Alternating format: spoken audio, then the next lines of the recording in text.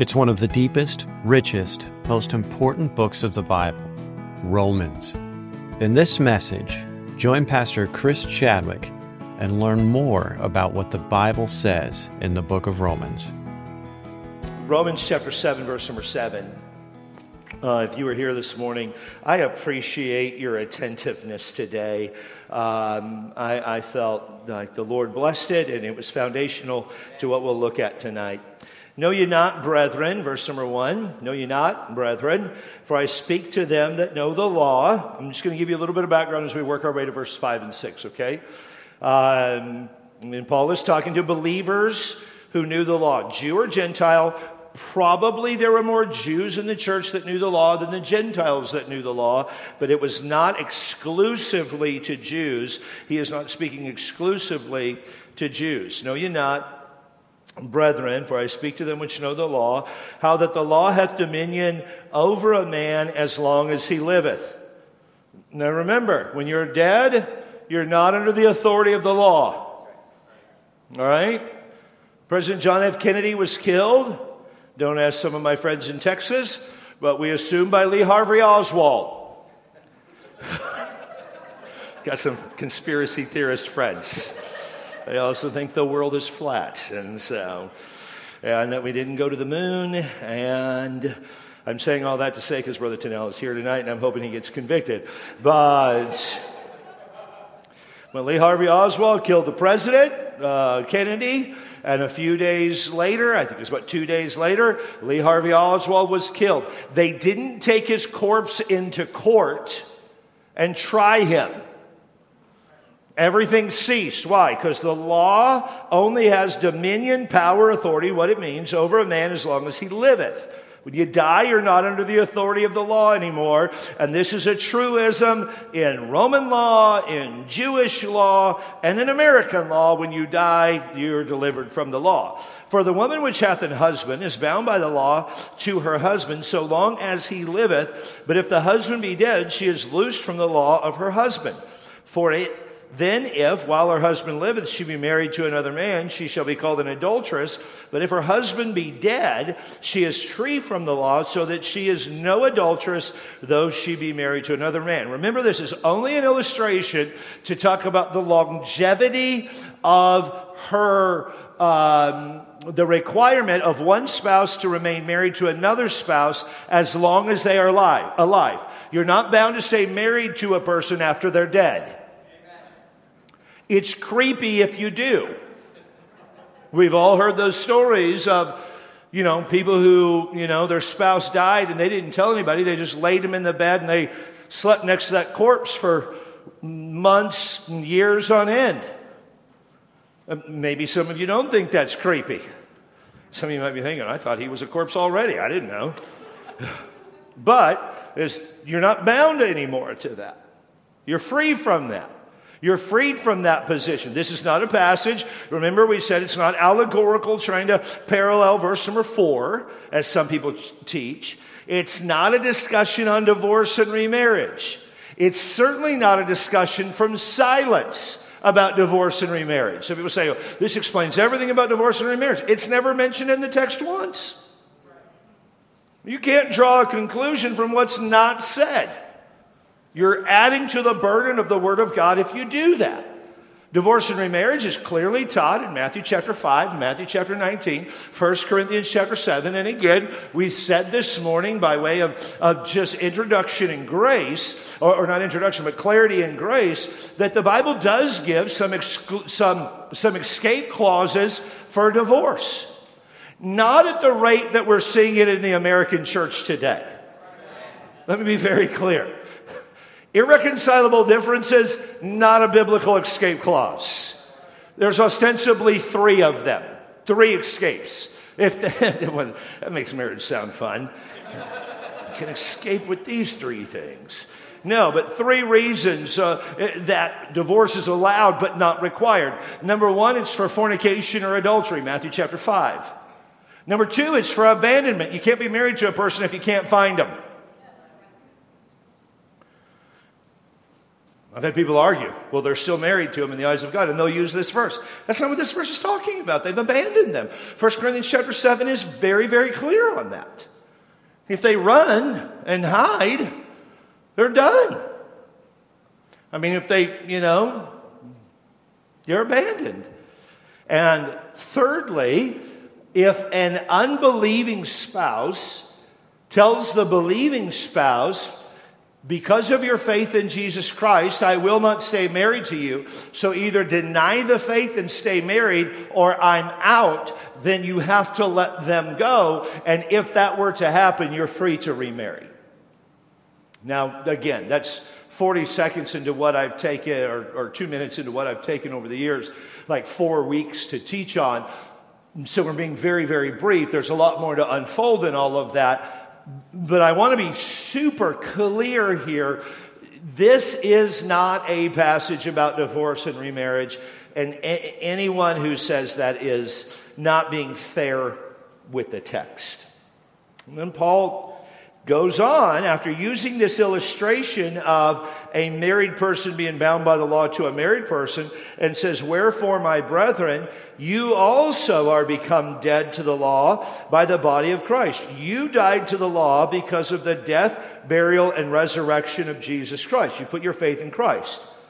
And you're married to another, and he reiterates it now, even to him who is raised from the dead, that we should bring forth fruit unto God. So we looked this morning at the importance of the law by way of introduction. Then we saw the self-evident truth that you're only under the law as long as you're alive. And then we saw an illustration. And then we saw an application, a holy application in verse number 4. Well, the paragraph does not end until verse number 5. And in verse number 5, we are confronted with a painful reality. By the way, I don't always like to show slides on Sunday nights because I just want us to be able to find Scripture. It's not accidental or that John and I don't have time to do it. I really want you to find different Scripture. So I'll give a little bit of time for you to turn in your Bible. You say, man, Pastor, I like it because it's easier when we find it on the screen. Yeah, I get that. Just, again, a little bit of philosophy tonight. I get that, but I want you to be able to find it in the Bible. I don't want you to have to be looking up page 1242. Okay, there you go. I mean, if you have to do that, especially when you're new. You've been married for 7 years. We had an assistant pastor in church one time that couldn't find the book of Nehemiah. It was hilarious. I still give him a hard time about it. He's like, yeah, we're never in the Old Testament. I'm like, yeah, even in your private worship. He's a dear friend. We see in verse number 5 a painful reality. For when we were in the flesh, the motions of sin, which were by the law, did work in our members to bring forth fruit unto death. Well, that's clear. Let's talk about this painful reality. Thanks, Jimmy. This painful reality. We were in the flesh. The flesh is used 2 ways in the Bible. The physical body, and it's really only used 2 ways. The physical body, or secondly, the wickedness of man apart from Christ, or those controlled by their sin nature. John chapter 1 talks about that which is born of the flesh is flesh, that which is born of the spirit is spirit. That would be talking about that which is born of the physical body is physical. That which is born of the spiritual body is spiritual.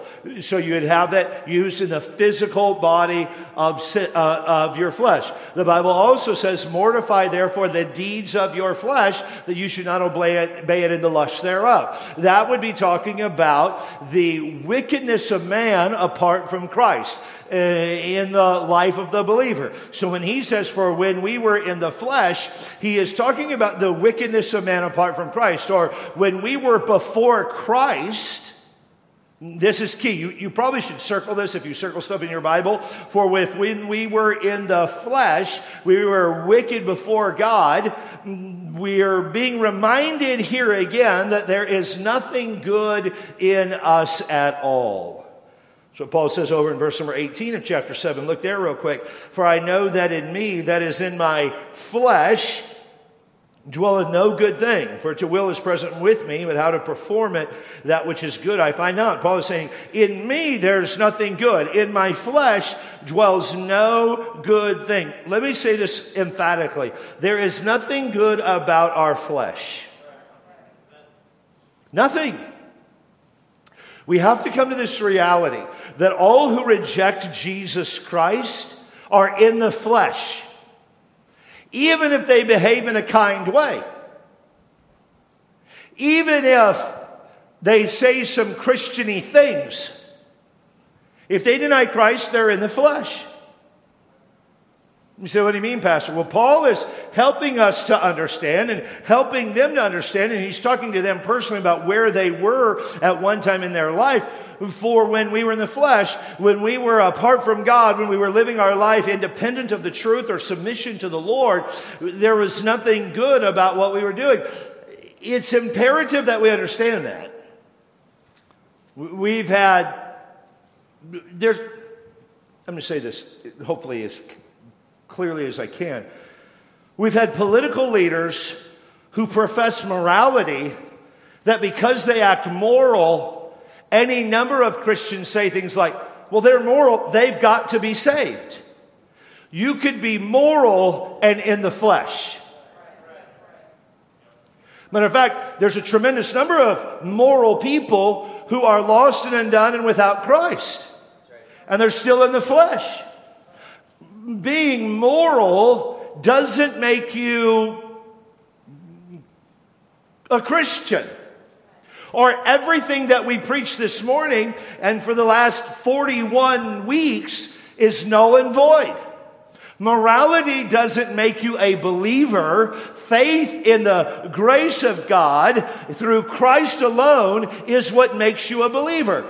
And Paul is being very, very candid and clear here. And it's high time, and I'm not being rebuking here at all, but I want to help us to understand that just because, as we come to an election, and Zane prayed on it, and I feel a burden to say it, that just because somebody has moral statements or might even vote from a moral position, that does not make them a believer in Jesus Christ, and they are not the hope for our future. The hope for our future is the gospel of Christ alone.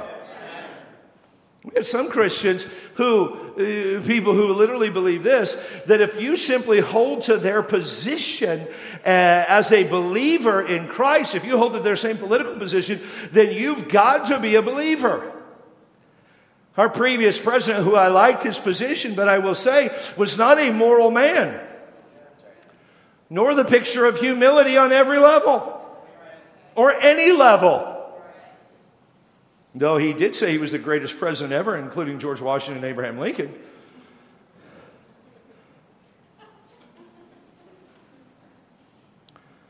But I've had people say his positions, Pastor, mean that he had to be a believer. No, it doesn't. Well, why would he have those positions? Because he liked those positions. But it's still in the flesh. You can hold to the right position in the flesh. And in the flesh, from a salvific perspective, dwells no good thing. Look over at Romans chapter 8, verse number 8. Romans chapter 8, verse number 8. So then, they that are in the flesh cannot please God.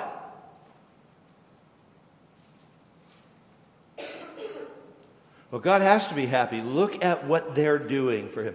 No, if they're in the flesh, they can't please God. This isn't a Chris Chadwick statement.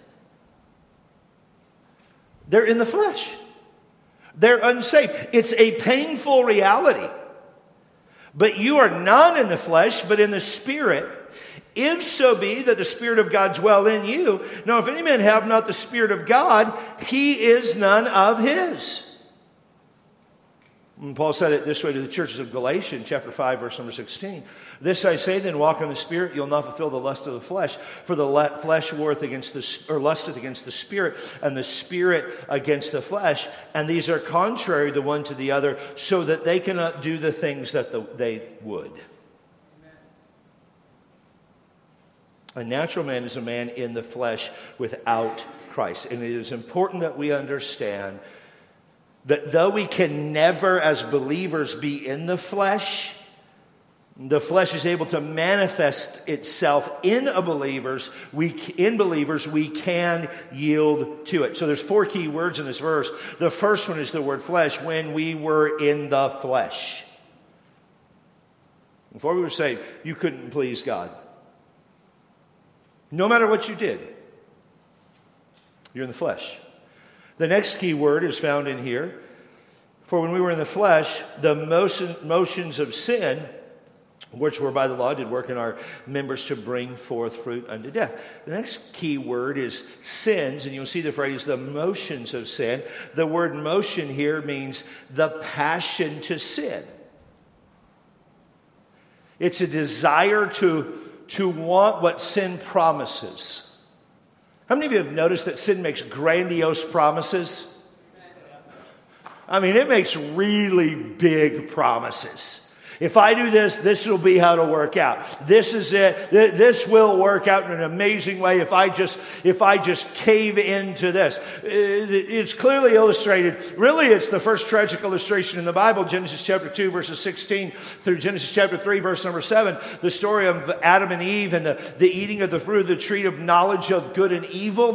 The passage on the fall where Eve is confronted by the beautiful serpent and the serpent says to Eve, can you eat of every tree of the garden? Oh yeah, we can eat of every tree of the garden, but we can't eat the tree that's in the midst of the garden, the tree of the knowledge of good and evil. And Satan says to her, yeah, here's why. Because the day that you eat of it, God knows that you'll be just like him.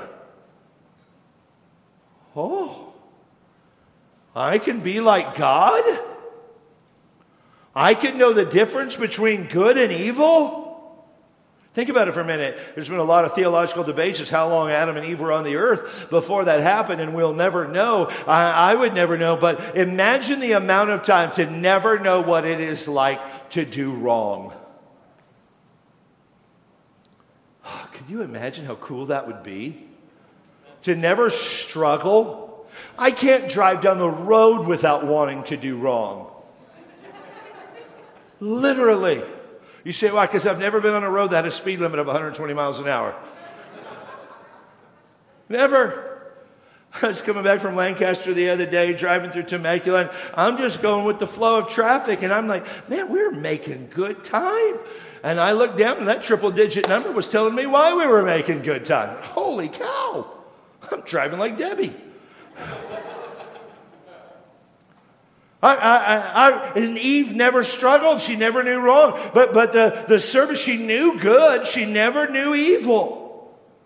She only knew good. But the serpent told her, hey, you'll know good and evil. And Eve was like, whoa, I'll be like God. I'll know the difference between good and evil. And she took a bite, and she gave to her husband also with her, and he did eat, and their eyes were opened. And they did. And they saw for the first time that they were naked and they needed to be modest. So they took some fig leaves and they covered themselves up. The passion of sin was overpowering.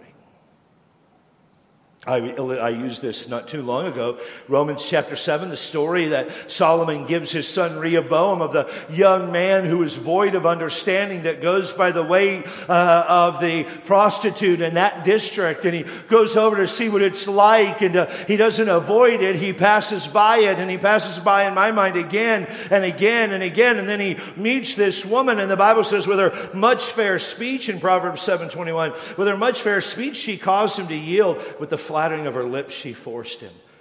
And this is what it says about her, or about the interaction. He goeth after her straightway, or he follows her closely. As an ox goeth to the slaughter, or as a fool before the correction of stocks, till a dart strike through his liver, as a bird hasteth to the snare, and knoweth not that it is for his life. Before we were in Christ, we were in the flesh. We were in the motions, the passion of sin. Just think of some of the music in our world. And it talks about just the aggregate passion of sin. I'm not trying to illustrate music, but music is just an indication of the heart of so many people. And just this passionate desire to sin. The second key word is the passion for sin. Which were by the law, verse number 5. Which were by the law. And they did work in our members to bring forth fruit unto death. Not only is there a passion of sin because of our flesh, there's also a promotion of the law. The believer's old life. This is where we all were before we got saved. It's characterized by our sinful passion. And that sinful passion was constantly aroused by the law. In other words, now stick with me the whole way through. If you get lost halfway through, I'm going to sound almost like a heretic. The law brings a greater excitement to sin. Whoa. Well, that is what he's saying. For when we were in the flesh, the emotion, put the word passions in there, the passions of sin, which were by the law. And the idea of that is that they are being inflamed by the law. It is the law that teaches good and evil, right? Verse number 7, what shall we say then? Is the law sin? God forbid. Nay, I had not known sin but by the law, for I had not known lust, except the law said, thou shalt not covet. But sin taken occasion by the commandment wrought in me all manner of concupiscence, for without the law, sin is dead. So we understand through God's law that we're not supposed to do whatever it is that we're doing. And this is what it means. It brings a measure of excitement to what we're doing because of the rebellious nature of mankind makes him want to do the very thing God commands us not to do. Okay, I'm going to have to illustrate it. My daughter Judith, who's not here, so I can say whatever she wants. I told my kids, you bail on Canyon Ridge, we'll lie about you for the rest of your life. My daughter Judith, and I'm teasing, but she was 2 years old, and she developed a sweet tooth from her mother and grandmother. And she just loved sugar. And so we trained her not to love sugar as much as we could, but once you have that taste in your mouth for chocolate, it just doesn't go anywhere but to new heights of joy. Can I get an amen from somebody in the crowd? I've never heard anybody say, yeah, no, I'm not really into chocolate. Brussels sprouts, yes. Chocolate, no. If you're really like that, what we know is that you are a liar and you find great joy in doing that. But Judith was 2 years old. We were living in Amarillo, Texas, just before she was 2. And I had in our little mobile home that we lived in a desk in our bedroom and bookshelves above the desk. And I put candy on top of the bookshelves. And Judith knew she was not allowed to go into that room and get candy. She knew. She had to ask to get candy, and she knew. And it's about 3 o'clock in the morning, and Debbie and I wake up to what we thought was the sound of mice and rats. Now, you live out in the Texas Panhandle in the middle of nowhere, you have a mouse problem, and so we were constantly killing mice. It wasn't anything for us to kill 5, 6, 7 mice a night, and there were cats in the neighborhood, and the mice brought the cats brought the coyotes, and so we had cats, then we suddenly didn't have cats. They went to cat heaven. And Brother Ralph, no cat goes to heaven. They do not go to heaven. They are their father, the devil, and forever they will be there. And so the cats would be good. So we thought, Debbie and I, would wake up and we hear this. And Debbie said, you hear that mouse? And I'm like, Because, man, we'll sleep through just about anything. Debbie's waking up at the drop of water. And I'm like, no, what is that? That is not a mouse. She goes, that's a mouse. That's not a mouse. She goes, maybe somebody's trying to break in. To our house? What are they going to get? Our used TV that doesn't have an on-off button? You had to unplug that thing at the wall. I mean, thief would come in our house and bring us stuff. I mean, come on in. You can have whatever you want. And so insurance might give us something with a switch. And so I look up, I roll over and I look up trying to get my bearings. You know how it is when you first wake up. And I roll over and I get my bearings. No lie. That little thief had climbed up on the chair, my office chair. It's pitch black in there. Climbed up on the desk. I didn't even know she knew the candy was in there. And was reaching her grubby little hands on the top of the shelf. And she's pulling it out and looking at it. Didn't want that one. She dropped that thing back in. And she pulled it back out. And I wanted to yell at her and startle her. But Debbie's like, don't yell, she'll fall. At which point I thought, that would be fun. She'd get what she deserves. And Debbie won out. So Debbie went over there and comforted her and made her a bowl of ice cream. I'm kidding. That did not happen. She was instructed as to what judgment is that night, and not mercy. But when we got it, Judith, what are you doing? This is automatically what she did. I'm telling you what happened tonight in the nursery. I don't know whose kid, but probably yours. Or yours. Debbie said something like, or whoever's working with them said something like this. Hey, don't touch that. Don't touch that. We don't bring machetes in here for you to play with. And as soon as they thought Debbie wasn't looking, guess what they were doing?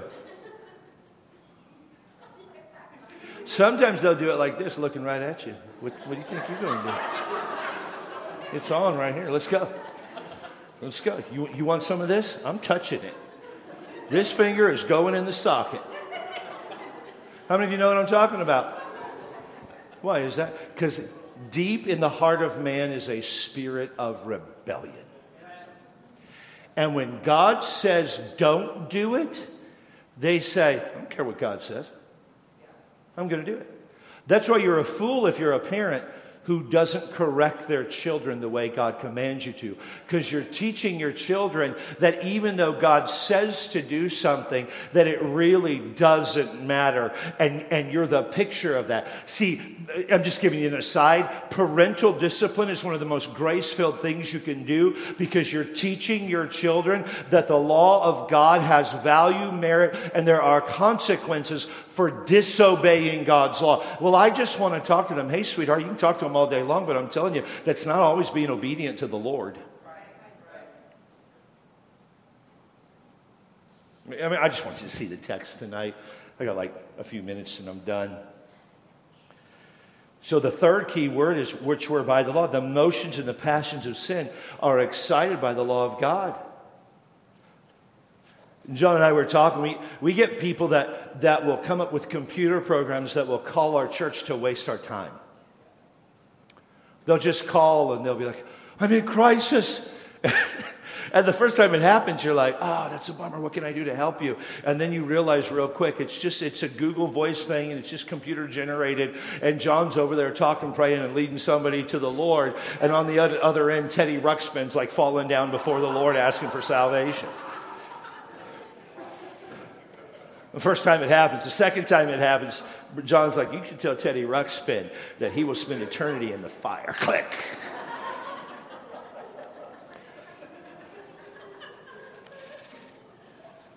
And then there is the finality of death. Did work in our members to bring forth death. The flesh, the passion of sin, and the law worked in our life to bring, the word work here means to perform it, to be effective, to bring forth death. That's why the person without Christ is hopeless. There's no, well, maybe God can't show them mercy from a salvific perspective. It's settled. It's established. Why? Because the flesh, the passion of sin, and the law can only do one thing: produce death. The law has never given life. Listen to me. The law has never given life. The law can't give life. Performance can't give life. The whole point of the law, Romans chapter 6, we looked at it. I'm not going to be redundant from this morning. The whole point of the law is death. It's a painful reality. Well, I'll just try harder. Try all you want. I can try all I want. I don't mean you like judgmentally, but a person can try all they want, and it will never bring about life, because the whole point of the law is to prove to you you need Christ. The whole point of the law is to prove to you that you are lost and dead. And that's all it does. And then we see a priceless declaration in verse number 6. But now, oh, I love this verse. But now we are delivered from the law. Praise His holy name. And I said, praise His holy name. We're delivered from the law. Now, we understood this morning the law is good, but all the law can produce is death. So we're delivered from the law, that being dead, wherein we were held, that we should serve in newness of spirit and not in the oldness of the letter. But now it introduces a focus, or it's a phrase that literally introduces the heart of the passage. We've worked this whole way to get to the but now passage. The law lost its jurisdiction over us at Calvary. It lost its authority over us when Christ died on the cross. The law only has power over a person as long as they're alive. This is why we've dealt so candidly with the reality that you are co-crucified with Christ.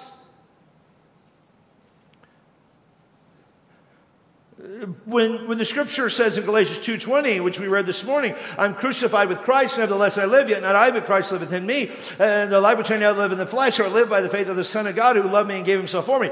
The Apostle Paul was not trying to be funny or fill words. You literally were co-crucified with Christ. Romans chapter 5, Romans chapter 6 is replete, redundant, intentionally redundant with this reality that you and I, if you're a believer, were co-crucified with Christ. And so verse number 4 teaches, wherefore, my brethren, ye also are become dead to the law by the body of Christ, that we should be married to another, even to Him who is raised from the dead, that we should bring forth fruit unto God. Why are we liberated from the law? Because of the death, burial, and resurrection of Jesus Christ. Paul says in Galatians 3:13, turn over there real quick. Galatians chapter 3.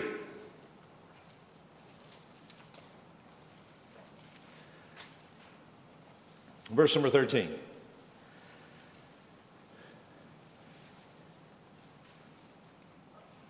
Christ has redeemed us, or Christ hath redeemed us from the curse of the law, being made a curse for us, for it is written, cursed is everyone that hangeth on the tree. He redeemed us from the curse of the law, being made a curse for us. We're on the tree with Him if we're saved. And so back to Romans chapter 7, we're delivered from the law because we're dead to the law, because of the death, burial, and resurrection of Christ. And because we're dead to the law, we should now serve in joy. Serve in the newness of spirit and not the oldness of the letter. People in the Old Testament served, and if I could be honest, sometimes they served to a much greater capacity. People who often serve out of a spirit of duty or obligation, people who often serve working their way to heaven, it's tragic, but oftentimes they serve with a greater fervor than do saved people, which is antithetical to Scripture. Well, I'm saved. What does God care? Well, there's a contrast here. There's people who served before they were saved, but here they were slaves. But Paul uses a phrase that's very important here in verse number 6, that we should serve. It's the word, it's a off the root word of doulos, and it means voluntary slavery. To the law, it was obligatory slavery. We were forced to serve. But after salvation, it is voluntary. We become a bond slave, a doulos, which is what the Greek word doulos means, a slave or a bond slave. We are voluntarily serving the Lord. In the flesh, we were obligated. In the flesh, we even served sin, and we had to. But here we're supposed to serve the Lord voluntarily. Now look at the phrase in verse number 6. In newness of spirit. Newness. The qualitative new life with the indwelling of Christ. In other words, Paul says this: our service to the Lord should be born out of a heart of love and devotion to the Lord. And it should be a joy to serve the Lord. Not, oh shucks, no. Nobody else is going to do it. If I don't do it, nobody else is going to do it. If I don't handle it, nobody else is going to handle it. I've got to be the one, so might as well be me. No, the believer no longer serves God in a position of defeat. He serves God in joy, in love, in peace, in forgiveness.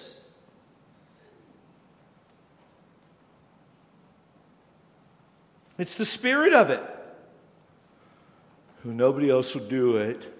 Sometimes I've been telling our staff so often, I don't ever want to hear there's nobody here to serve at Canyon Ranch. We got a church full of people who want to serve. Amen. So often the only reason people ever say nobody here wants to serve is because you don't want to ask anybody.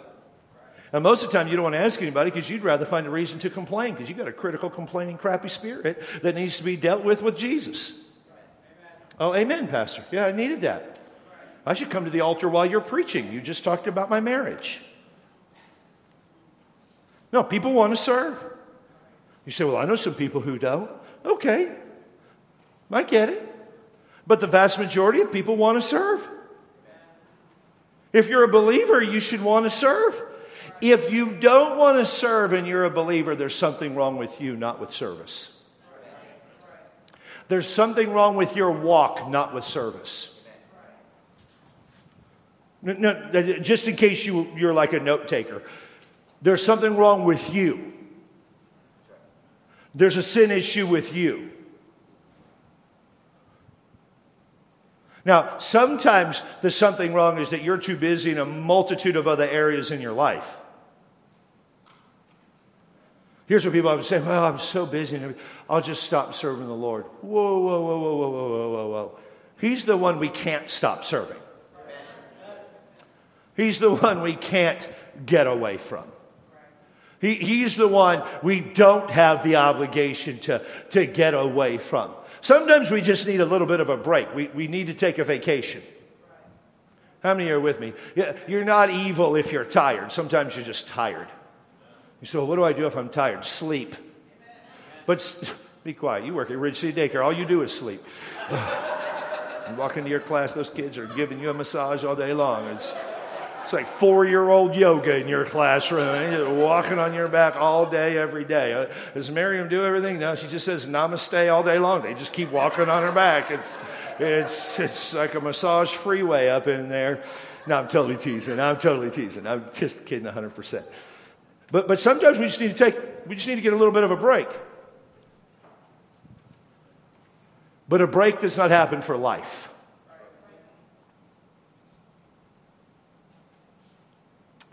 I'll share this illustration and I'm done. I got a lot to say, but I'm done because I promised I'd be short. And I've crossed that line earlier.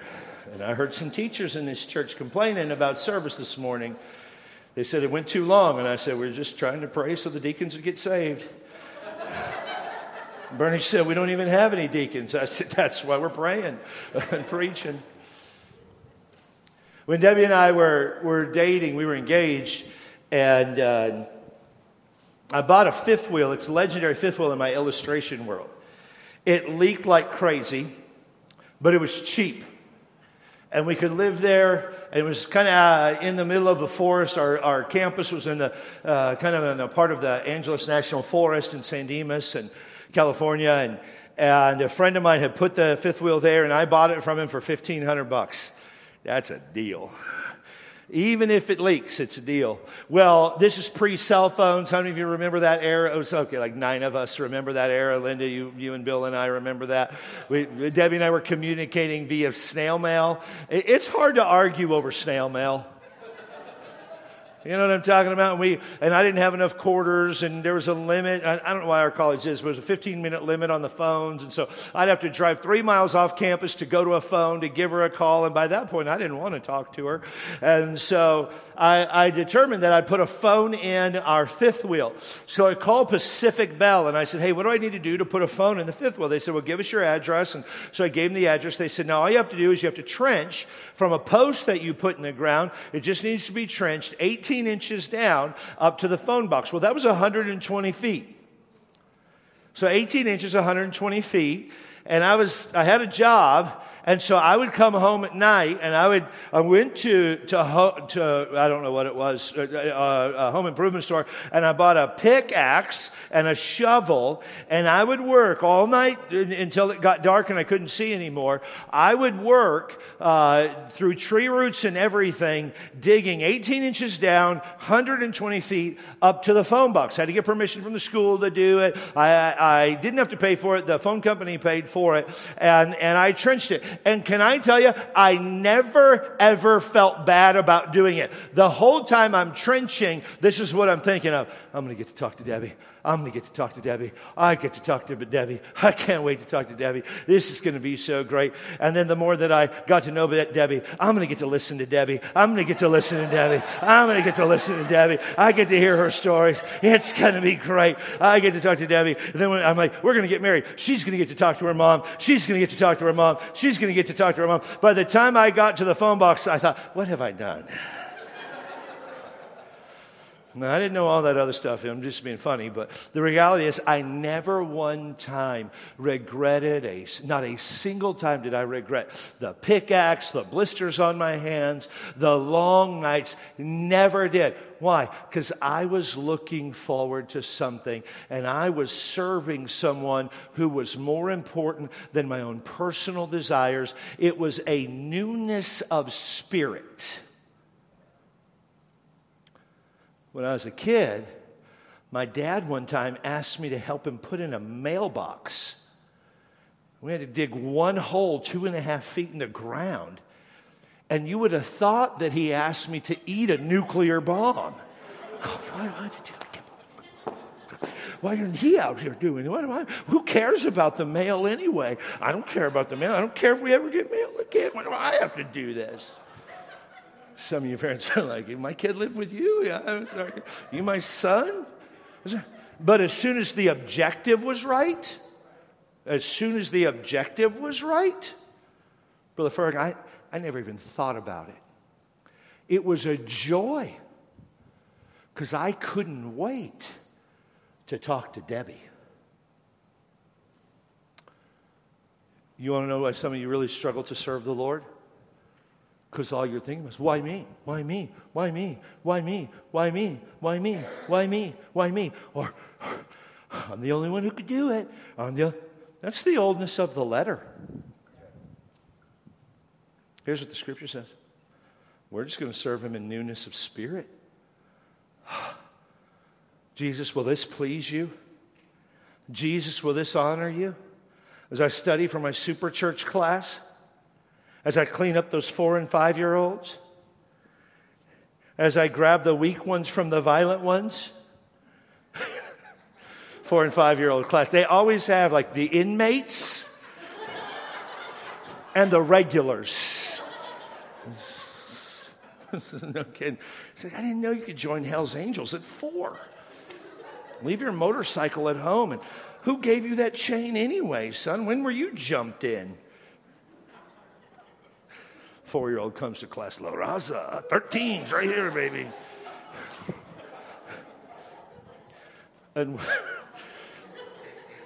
And our church only goes along because I'm funny. And whether it's that or whatever it is, or greeting, or serving, or witnessing, or studying, it's a beautiful declaration. I get to serve the King of Kings. You know how it should really be in all of our lives? That we ought to have a pastor or pastoral staff going, I know you love serving, but we need to let some other people serve. And you have to be like, really? I just want to serve the Lord. Yeah, I get it.